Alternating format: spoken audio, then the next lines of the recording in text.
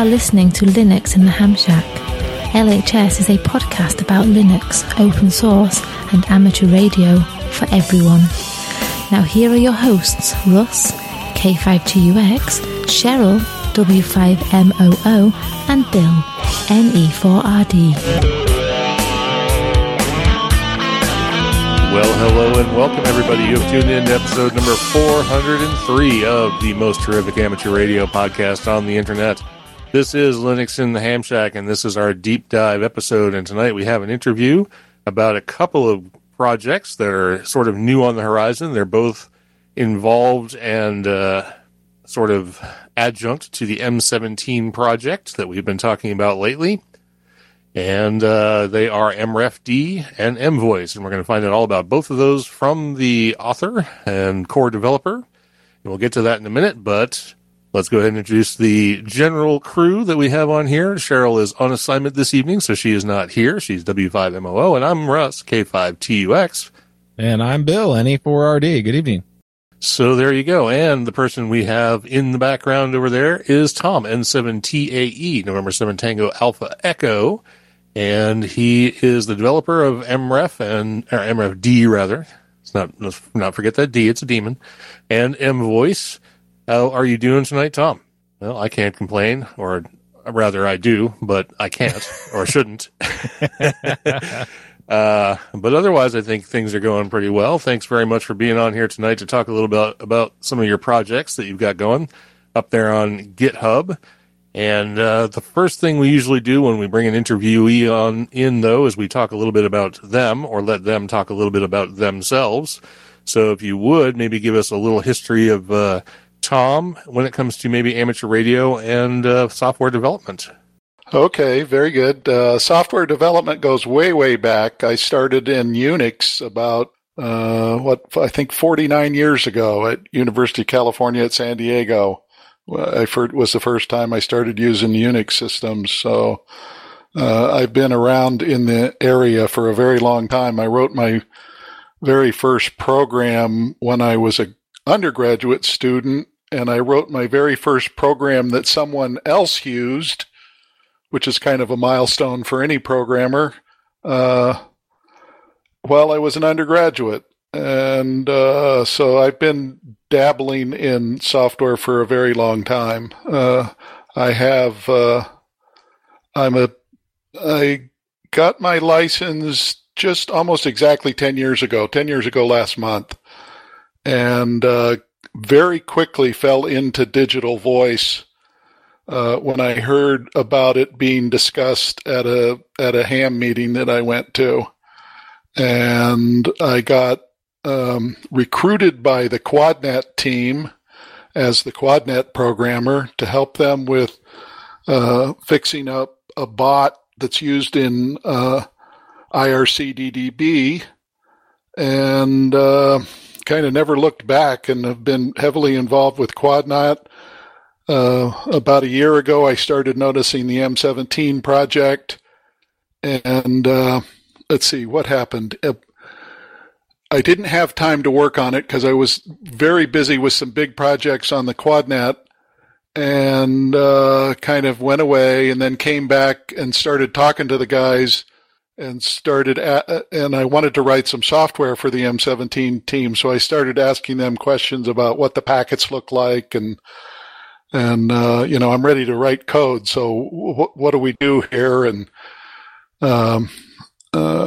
started talking to Mike, W2FBI, about the packet structure, and there were some things I didn't like in the packet structure, so we went back and forth by email for about a week, and after we got everything straightened out, and I was happy with the information that I had, and he was happy with what I was telling him, I just started writing code and put together the prototype reflector and a client, and W1BSB and I tested it first on October 11th and made an announcement the next day that we had an M17 reflector, and a working client. And then it seemed like almost overnight there was like a dozen reflectors that had spun up all over the world.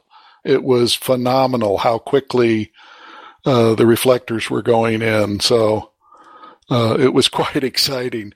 And the guys, the M17 guys, were really, really ecstatic to have so much attention and everybody being very enthusiastic about the reflectors and so forth. And so that's kind of my history in M17 in a nutshell. Very good. Did your early career or anything like at UCSD and from there on have anything to do with audio engineering and radio and stuff like that, or was this just something you were interested in? I am a chemist by training, and I was very interested in the interface between computers and chemistry. And so I've always been doing chemistry, chemical analysis in areas that require computational support. So, and I specialized in a technique called nuclear magnetic resonance that actually uses radio frequency. It turns out that if you put almost any material in a very high magnetic field, it will absorb and re-emit radio frequency energy.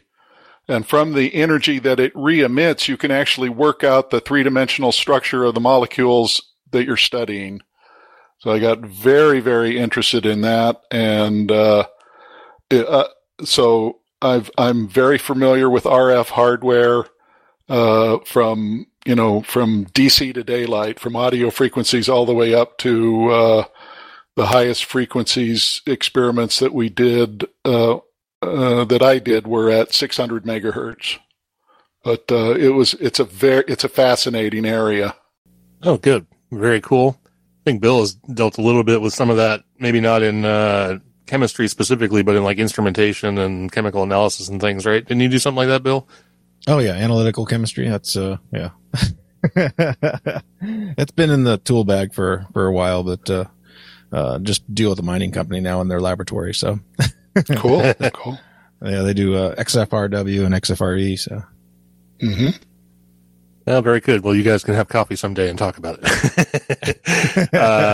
In the meantime, we should probably move on to MREFD, which is something you just brought up, and you were telling us about the fact that it's a reflector for the M17 project, and thereby creates a sort of central distribution point for for M17 packets, so people can talk to other people. And so let's talk a little bit about MREFD specifically, and maybe let's get to the heart of the matter first. What language did you write it in, or languages, and how did you license it? It is written in C++, and it's derived from XLX. I had been working on XLX code for quite a bit. The original XLX code I had been studying, and we were using it at QuadNet, and I didn't like some of the structures I saw in there, so I decided I would rewrite parts of it to suit my fancy. And so I was quite familiar with how the program was put together and what goes where and what does what and stuff like that. And so when I started talking to the M17 team, I said, I thought to myself, it would be very easy to take the basic framework of XLXD and create MREFD for it. So that's the nucleus of the idea that started MREFD. I basically ripped out all the multi-mode stuff and put in drivers to handle M17 packets. I was going to maybe go ahead if you weren't done. Yeah, I don't remember. I'd have to go look at the source code. I applied the same source license that it's GPL v3. I think that's Yeah, that's right. It's the third version. So that's the same license that was under that XLXD was under. So I just applied the same license because I'm a little unsure about whether I could actually change the license like that without getting permission and so forth. So I just kept it with that license. Well, it seems like a perfectly reasonable thing to do. And I have a question about that at the end because I don't want to ask it here. Let's talk a little bit more about MRefD. And I put in here, it's obviously open source software. You can get it on GitHub. And so anyone can, of course, download the software and build it and have an M17 reflector online. There is like a sort of authentication process. You have to go talk to the KC1AWV, sort of like coordinating reflectors, I think, right now.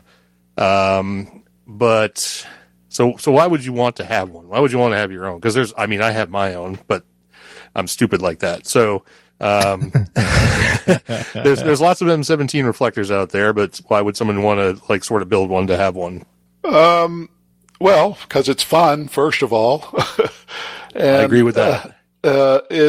It's nice to have a reflector of your own that you can name the channels that you want and maybe run nets on them and do stuff. You don't actually have to register through the M17 site. If you want to become available on their website, you need to register. Steve's built a very nice registration site there.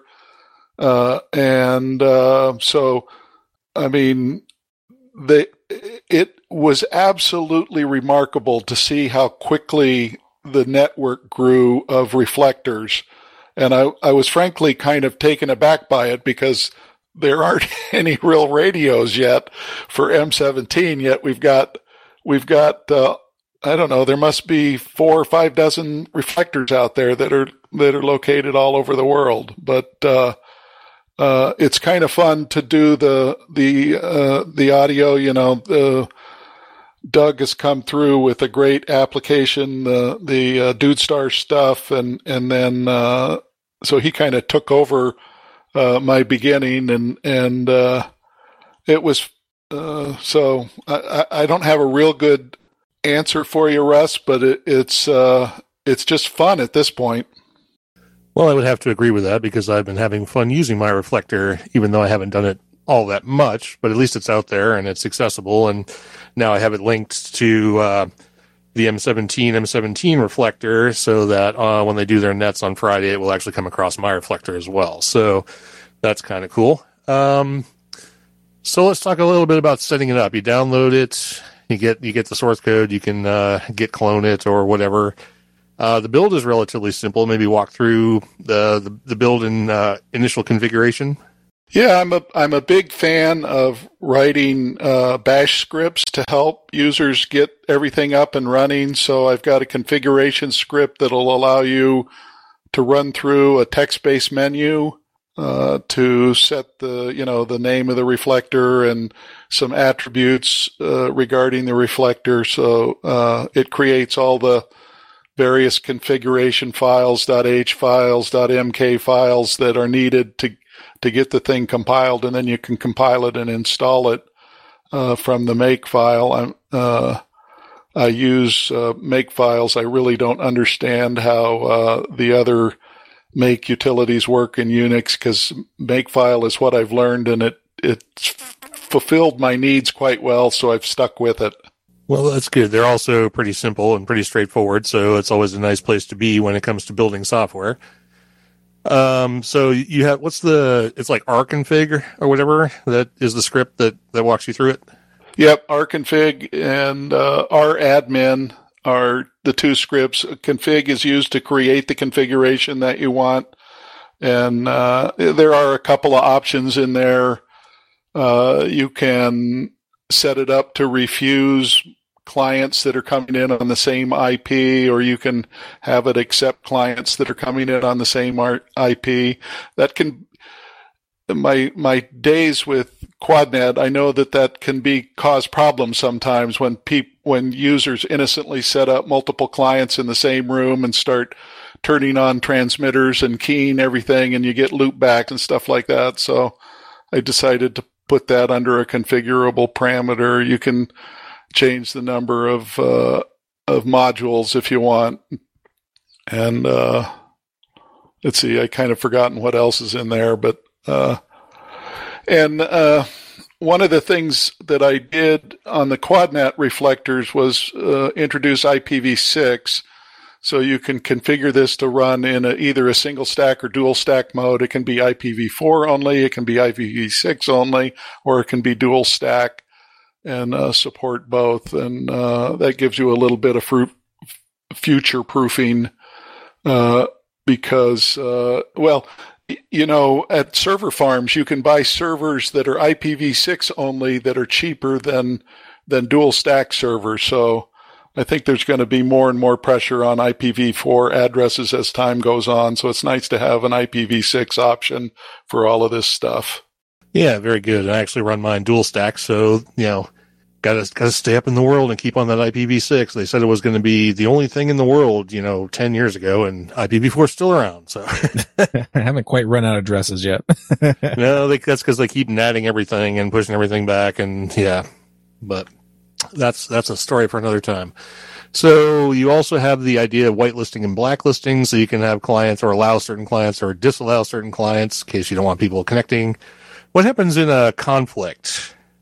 Or does it matter? If somebody happens to spin up a reflector, if you don't register it, is there any issue with picking one that's already existing?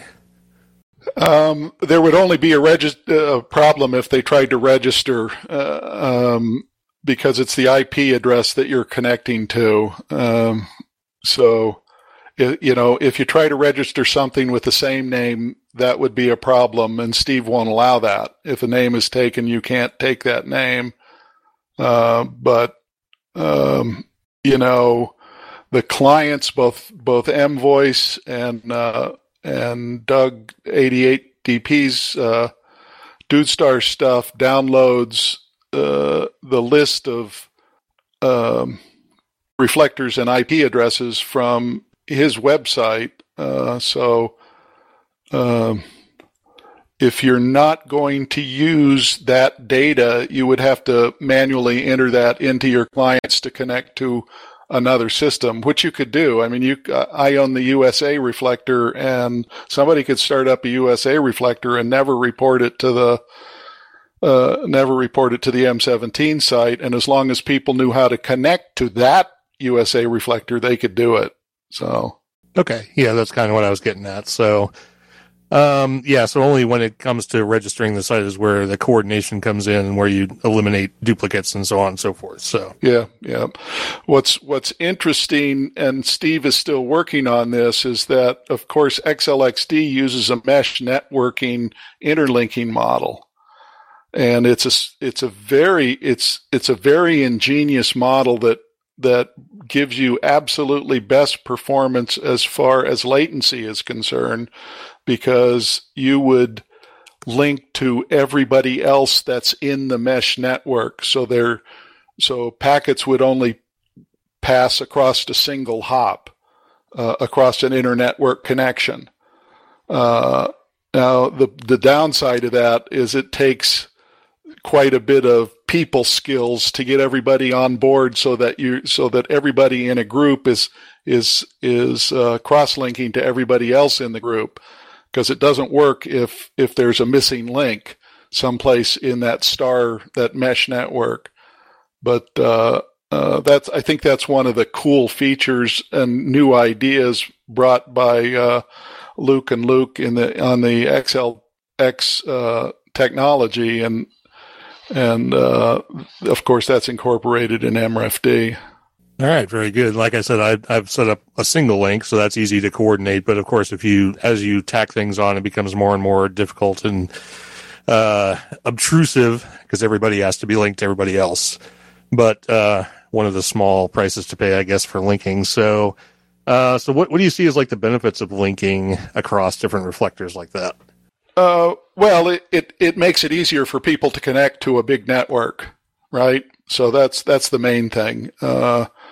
We've got this massive interlinked group. USA Alpha shares with, I think there's 10 in my list right now. There's 10 reflectors all over the world that share the same thing. So if somebody's in Great Britain, they can link to the Great Britain reflector and still get on this worldwide channel. So in that sense, it's like a massive talk group in DMR, if you will, or something like that. And it's it's nice to be able to connect to a local system and then you don't have to worry about whether your site at your client has good connectivity to the USA reflector, for example, if you're sitting in Poland or Great Britain or, any of these other sites that I'm linked to. So it just makes it convenient for the users to connect up.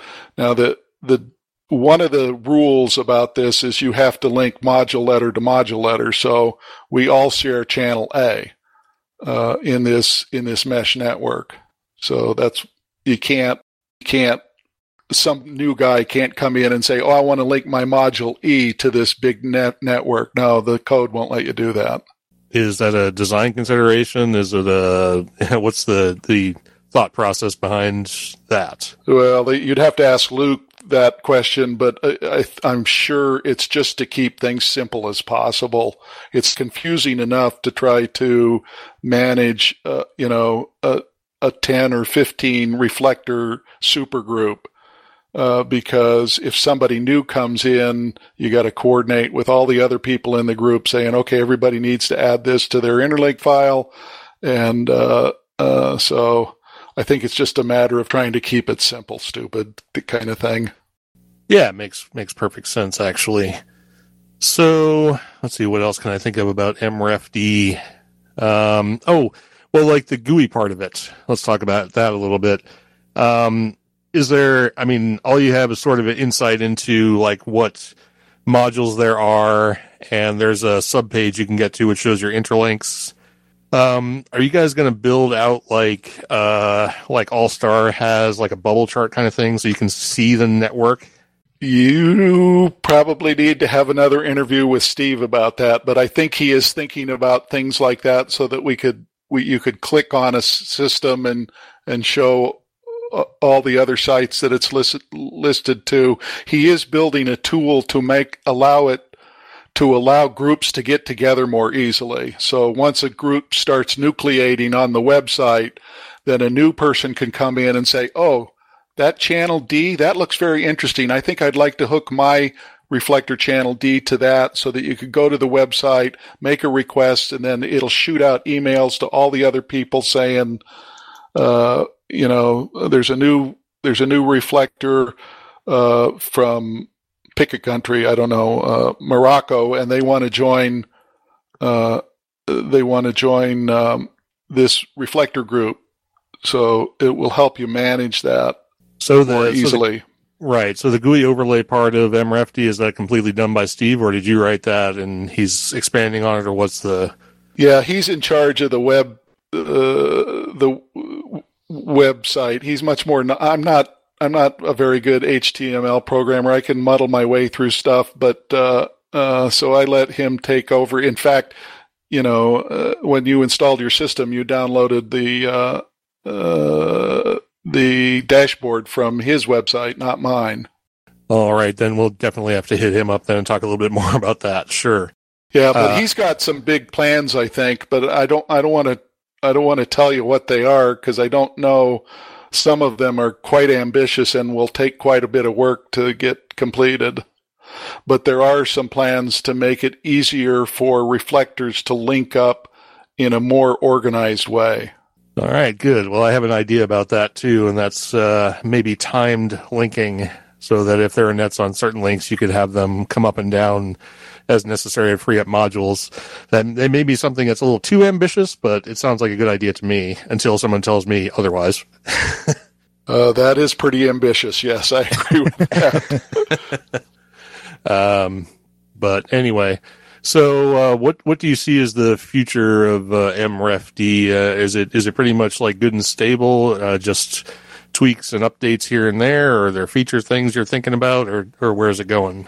Well, the code is very stable. I doubt if your system has ever crashed. No. It's quite stable, but I still consider it prototype, because we haven't cast in brass exactly what the packets are going to look like, and there's still, there's lots of questions about what the electromagnetic packets are going to look like. And then there's other questions about, well, will that actually affect the internet packets? And until all of that stuff is squared away, all of this stuff is very prototypical, in my opinion. All right, very good. And let me ask my question that I was going to ask earlier, or that I didn't ask earlier, and that is, let's see, how do I word this? Is M17? So why is M17 just not part of XLXD, and will it ever be? You know, when I first started considering volunteering my time in the M17 group, I had this grand idea that I was just going to make M17 another mode in XLXD, and that is very ambitious because of the way that the current AmbiD daemon works with XLXD. So you would have to completely take that thing apart and put it back together with the software vocoders of M17, which it's certainly not an impossible task, but it's a bit more ambitious than I really want to get involved with at this time. Okay, absolutely fair enough. So this actually leads nicely into, unless you got something, Bill, because I was about to segue into the next topic. No, it sounds good. Okay. So the segue here is, as you said before earlier in the interview, there are no radios that do M17, so everything is done across the internet now using clients. And one of those clients we've already interviewed 88DP about, which is DudeStar, but you have your own client, which is mVoice, and that's the other thing we wanted to talk about. So yeah, the first client. Right, the first and very specific M17 client. Right. So let's talk a little bit about mVoice. So obviously you can get it from the same place, your GitHub site. Yep. The download and build is super simple. Did that myself. A couple of quick configurations, putting in call sign and whatnot, and you're up and running. So pretty straightforward. But so let's talk about what it doesn't do versus DStar and what it does in addition to what DStar does. Or DudeStar, not DStar. Well, it's a very simple client. It only does M17, and that's the main difference between DudeStar, which does everything, and M17, which only does and mVoice, which only does M17. So it's a very simple client. It's actually based on another program that I had been working on. You know, this was kind of like a confluence of good things that happened to me because I had been working on XLX code vigorously. I have been rewriting major portions of it. And so I was quite familiar with that code. I have another program called Digital Voice that uses a Northwest Digital Ambi chip to do DStar. And I used that as a basis to develop M17. At first, I was going to put M17 in there as just another mode. And then I thought, that's going to get complicated because I like to build things that are very simple and as small as possible. So I tend to have lots of little programs that do things. And so I didn't want to incorporate M17 into the Digital Voice program. And so I just kind of cloned it and started over and built it up as a unique, as an M17 only client. So it's very simple, very easy to use. The one thing that people have problems with is getting audio to work, especially if they're using like a Raspberry Pi and stuff, because I haven't looked lately, but the base version of Raspbian OS doesn't have everything that you need for Pulse Audio and stuff like that, and so you have to install some special packages, and that kind of confuses a lot of beginners who are trying to build this up. But one of my missions in life that I feel is my personal responsibility is to drag as many hams as possible into Linux, because I'm trying to get them away from Windows and get them into Linux. And so I don't make precompiled versions. I don't make disk images like a Pi-Star disk image or anything like that. You have to install the OS and then download my program and build it.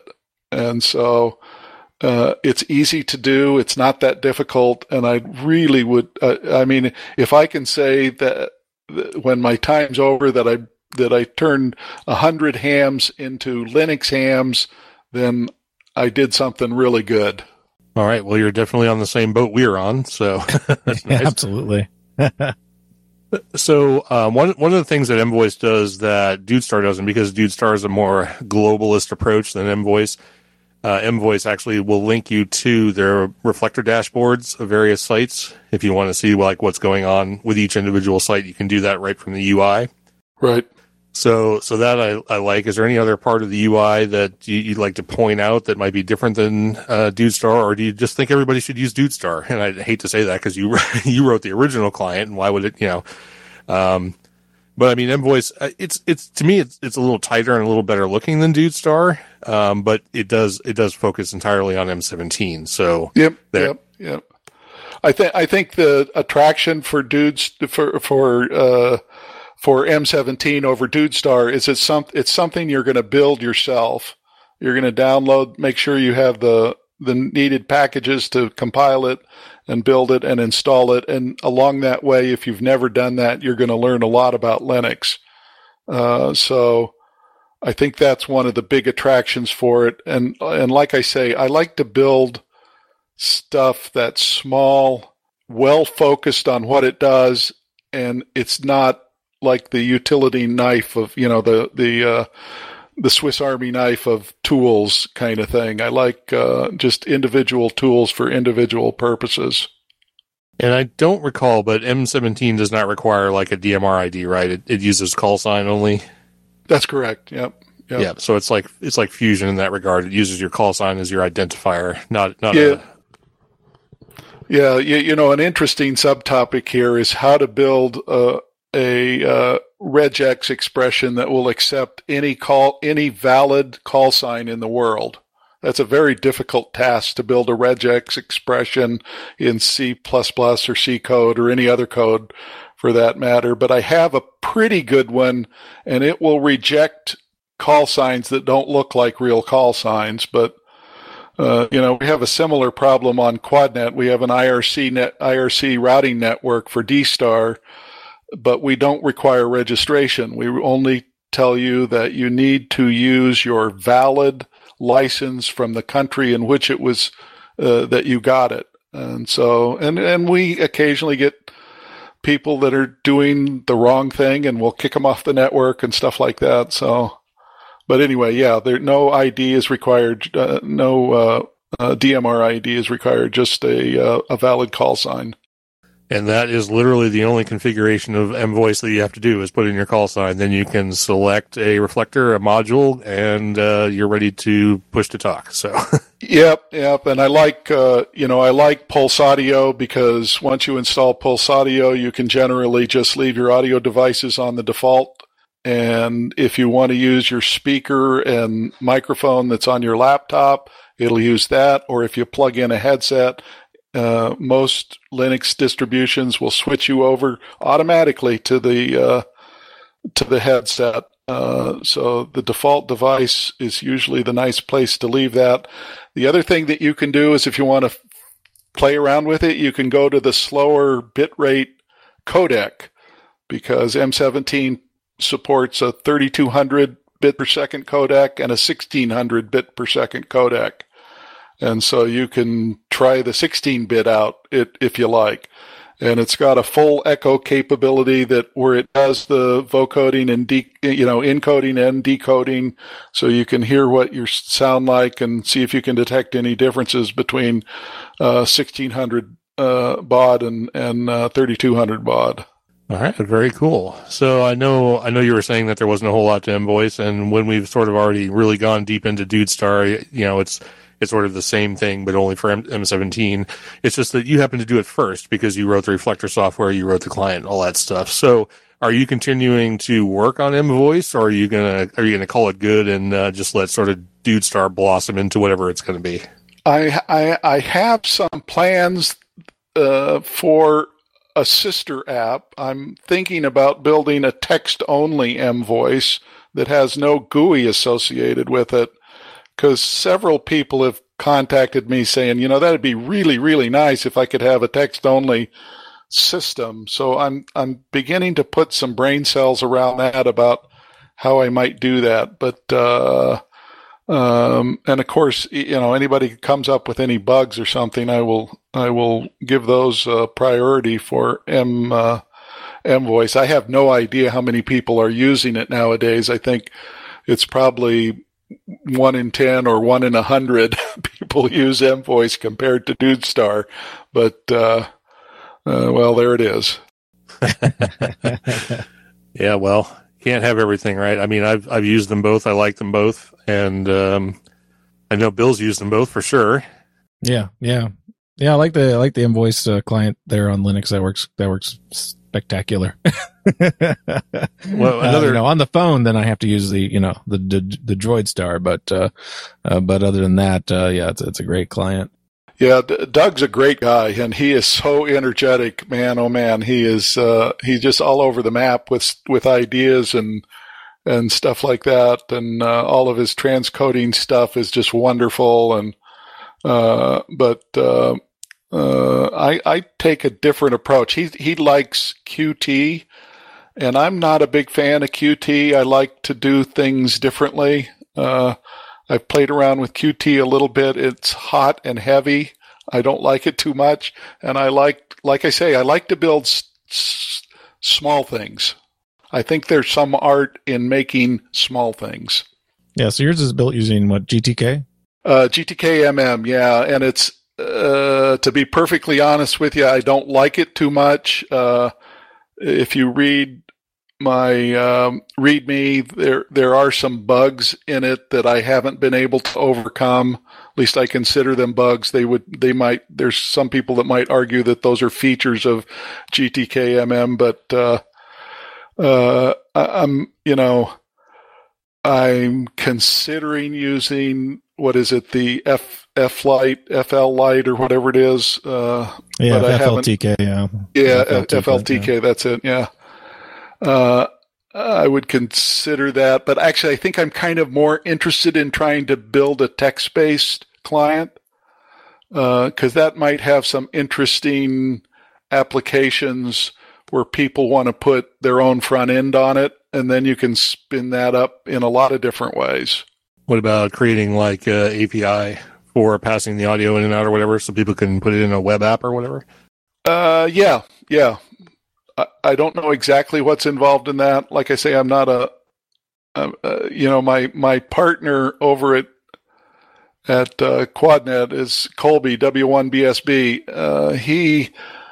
I would need his help to work on some of those things. He's a much better system administrator than I am. And kind of like over at QuadNet, I build the bricks and then he builds the buildings out of the bricks. So, but anyway, yeah. So ideas like that, could you build components that could be incorporated into a web page? That'd be pretty cool. Yeah, cool. So I've got 2 more questions for you, and I don't see any in the chat room, and I don't know if Bill's got anything. You got anything? Not specifically. I was just looking through the issue list there, which looks like enhancement requests on mVoice. And I'm doing a push to talk with a GPIO pin off of a Raspberry Pi. That would probably fit well with a text-based one, right? If we're going to go headless. Yep, I've heard that one before. Yep. Yeah. But yeah, I didn't really have much more. Yeah. Okay, cool. Well, our usual last question, which is actually going to be our second to last question this time, because I'm going to open up a box of worms after that, is there anything about MRefD or mVoice that we didn't touch on tonight that you'd like to mention, or anything about these projects that we should have talked about but didn't? Well, I think the one thing, just about the M17 project, it's a wonderful open source project. I kind of view software development as the new frontier in ham radio because, when I was a kid, the hams bought radios, but the real hams made their own radios. They soldered together resistors and capacitors and tubes and power, transformers, and made their own radios. And that's very hard to do nowadays, especially the kinds, the surface mounted devices and so forth. And there are plenty of talented hams that can build stuff like that, but not that many, I said plenty and not that many in the same sentence, but you know what I mean? It's, I kind of consider software the new frontier in ham radio. And if there's people that are interested in the M17 project, they should get on board and contribute. Every week there's some new guys on the IRC chat room asking questions and stuff, and people coming in with new ideas. Well, hey, what about this and what about that? And there is a lot of development work on the hardware side, and it would be unfair to say that there's no RF going on. There is some experimental RF going on, and if you follow the chat room, you'll see some of the kinds of things they're doing. I know Jonathan Naylor is working very hard to make Evans M17 a part of the MMDVM host package, and that'll really open things up, because then it'll end up in Pi-Star and then it'll be everywhere, right? So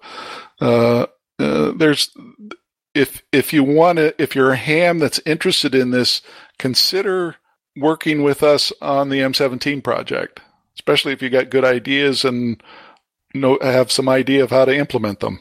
Oh, very good. A good endorsement there. And yes, if you want to be part of the M17 project or anything that's an adjunct of it, please get involved. Links to all the relevant places to get in touch with the developers and so on will be in the show notes. So my last question is where I open up a can of worms. I'm going to try not to go too far off topic, but I figured this interview didn't go too long, so I'm going to ask this here. You're building a new XLXD reflector, which presumably is based on the old one, or the one that was developed by the other developers that you named that I can't remember. Here's my situation. I'm running an XLX reflector, and I'm also having to run YSF reflector because I have a specific YSF room ID or reflector ID that I want to use. And the old XLXD randomizes that and doesn't allow you to code one. Will the new one allow you to do that, or is there some reason why you can't, or is this a feature request I should put in, or what? I haven't added any new features into the YSF capability of the new XLXD. So whatever was there is still there, and I don't think I've changed it too much. About the only thing I've done is if you want to do direct connects to an XLX reflector, I've built up a system where users can register their frequency, because there's some weird thing that goes on with the XLX that if you connect directly, the reflector provides the frequency on which you operate when it pushes back that massive packet that contains the information on how to connect to the different modules. So you can register your frequencies. There's a feature in new XLXD where you can build a website and it'll set up a little database so that you can register your frequencies, and then the new XLXD will capture those. If you go to the chat rooms that are available for XLXD, I think Luke has said that he's planning on doing that, but he said that about a year and a half ago, and there's still nothing there. So I went ahead and built it for new XLXD. Now, I may be wrong. Maybe they finally got something working, but anyway, that's, but in terms of what you're talking about, Russ, I don't think I can offer you any major help, at least without understanding the problem better.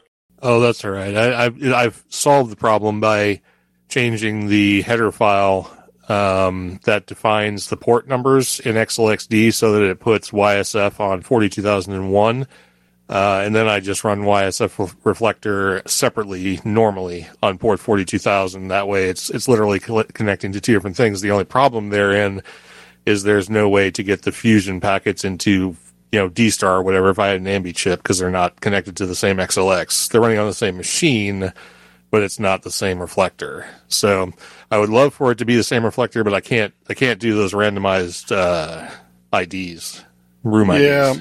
Yeah. At QuadNet, we were kind of disappointed to find out that if you want to set up a multi-mode network of interlinked reflectors, you had to have ambi chips installed on every reflector. That was definitely a downer for us when we realized that. So one of the things we did is to say, okay, we're going to crack that nut in a different way. We'll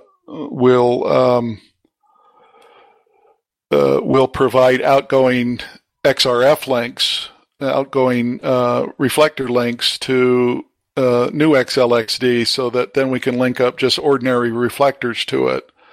And so we can still have a fairly large network with multiple reflectors and still operate it on a single chip, on a single ambi chip. Well, it's actually a dual ambi chip, but yeah, and one nice thing about M17 is it does not require an ambi chip. So, right, but it doesn't do any cross-mode work then, though, too. Well, that's true, but M17 at least uses a codec that does not require a proprietary encoder chip. Oh, so, I'm sorry. I'm thinking one thing, and you're saying something else. Yeah. Yes, it would be nice to be able to cross-link, say, M17 to D-Star at some point, but of course, always, ambi. So, okay, well, I don't see anything in the chat room, and I don't have any more questions for you. So unless Bill just magically popped up with a question, I think we're going to go ahead and wrap this up. No, everything is organized very well in GitHub. Anybody being able to go in there and take a look at it is what they should do. Obviously, you are using the issues function in there, so people can go in there and add questions, enhancement requests, or whatever, or they can obviously hit your which IRC server are you guys on? The Freenode or who? You mean the M17 group? Yeah. Well, M17's on Freenode, and right. XLX is on what, Freenode as well? XLX. No, I don't have an IRC chat for XLX. Oh, okay. So M17 is the way to go then. Yep. I mean, new XLXD is new XLX repository is there because I'm an open source guy, but it was created for the QuadNet group, and it specifically fills the needs that we have. It has outgoing reflector capability, outgoing linking capability, and it has ways to register YSF sites and stuff. So we built in the pieces that we felt were missing. I've massively redesigned that code. I didn't like some of the choices for containers that Luke used. In fact, he almost used exclusive vector containers, and that's not the best choice for many of the jobs in that in the code. So I redesigned that port. I built in IPv6 support, and what else did I do? Oh, I've got the things based on smart pointers now. All packets are tracked by smart pointers. That makes that increased the stability of the code about a factor of 10 when I did that, by the way. So it's massively redesigned from code. All right, cool. Well, that's it. Hate to come down to it so abruptly, but there's nothing else here. So we just want to thank you, Tom, and 7TAE for coming on here tonight and talking to us about the MRefD and MVoice projects and a little bit about M17, which I'm hoping we hear a lot more about as time goes on. But thanks again, and maybe we'll catch up to you a little bit later when there's some more development with M17, MRefD, and linking and all the stuff that's going to come out of that, and especially if and when, presumably when, that it winds up showing up in Pi-Star, which is going to make it be a global project and everyone will have access to it. Yeah, that's going to be a very exciting event. I think I've seen some recent notes from Jonathan that he's getting very close to pushing up some major changes in that area. But anyway, Russ, Bill, it was a pleasure talking to you guys, and you're doing a great job with this podcast, and carry on. Good topics that you guys bring up. Well, thank you. Thank you very much, and it's because of people like you that we're able to provide good topics like that. And before we let you go, Fred, into NRV in the chat room says, thank you, Tom, for your involvement with QuadNet and M17. Well, thank you. All right, Tom, thanks very much, and we'll catch up with you soon. And before we get out of here tonight, we do have a couple of announcements we should make. The first one being that the QSO Today Virtual Ham Expo giveaway merchandise that people won while we were doing that will be shipped out in the next week. So you're probably going to get it in the next 1 to 2 weeks. Things are rather busy around here, but I will get it done. Don't worry. It'll all happen. You'll get it. The folks who won the Raspberry Pi 400 kits have already received them. So thanks to Bill and Tony for getting those out there really quick and into the hands of listeners. And the last thing we should mention is the KA6 LMS special event station from Last Man Standing. As of the time this recording gets released, I think there's only 2 more days left. And if you're listening to this now, you've already missed the weekend, the Super Saturday and the Super Sunday. There's still time to make contacts with KA6 LMS. The Last Man Standing, they're going off the air after, what was it, 9 seasons? I forget how many. Something like that, yeah. Yeah. But they'll be out there working for the next couple of days, so get involved and make contact with KA6 LMS. And thanks to John Amadeo for kicking us in the ass and saying, hey, don't forget to mention this. So, absolutely.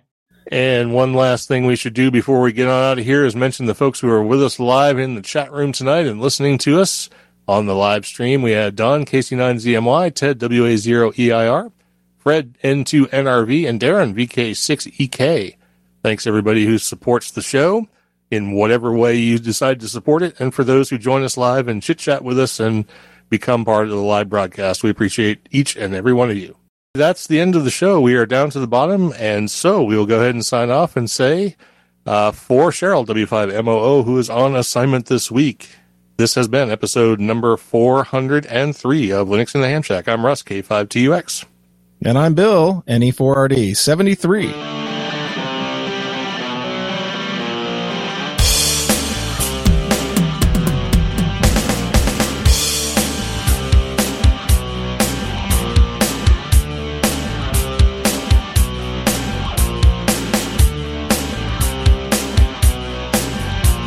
Thank you for listening to this episode of Linux in the Ham Shack. LHS is a community-sponsored podcast. The show is recorded live every Thursday at 8 p.m. Central Time, ± QRL. Connect to the live stream at url.bcts.info/LHS Live. Our website is located at lhspodcast.info. You can support the podcast by visiting the LHS Patreon page at patreon.com/LHS Podcast or by using the contribute list on the homepage. Get in touch via social media. We have a presence on Discord, Facebook, IRC, Twitter and YouTube. Our IRC channel is #LHS Podcast on the Freenode network, and the Discord invite link is url.bcts.info/Discord. You can also drop us an email at info@lhspodcast.info or leave us a voicemail at 1-909-LHS-SHOW. That's 1-909-547-7469.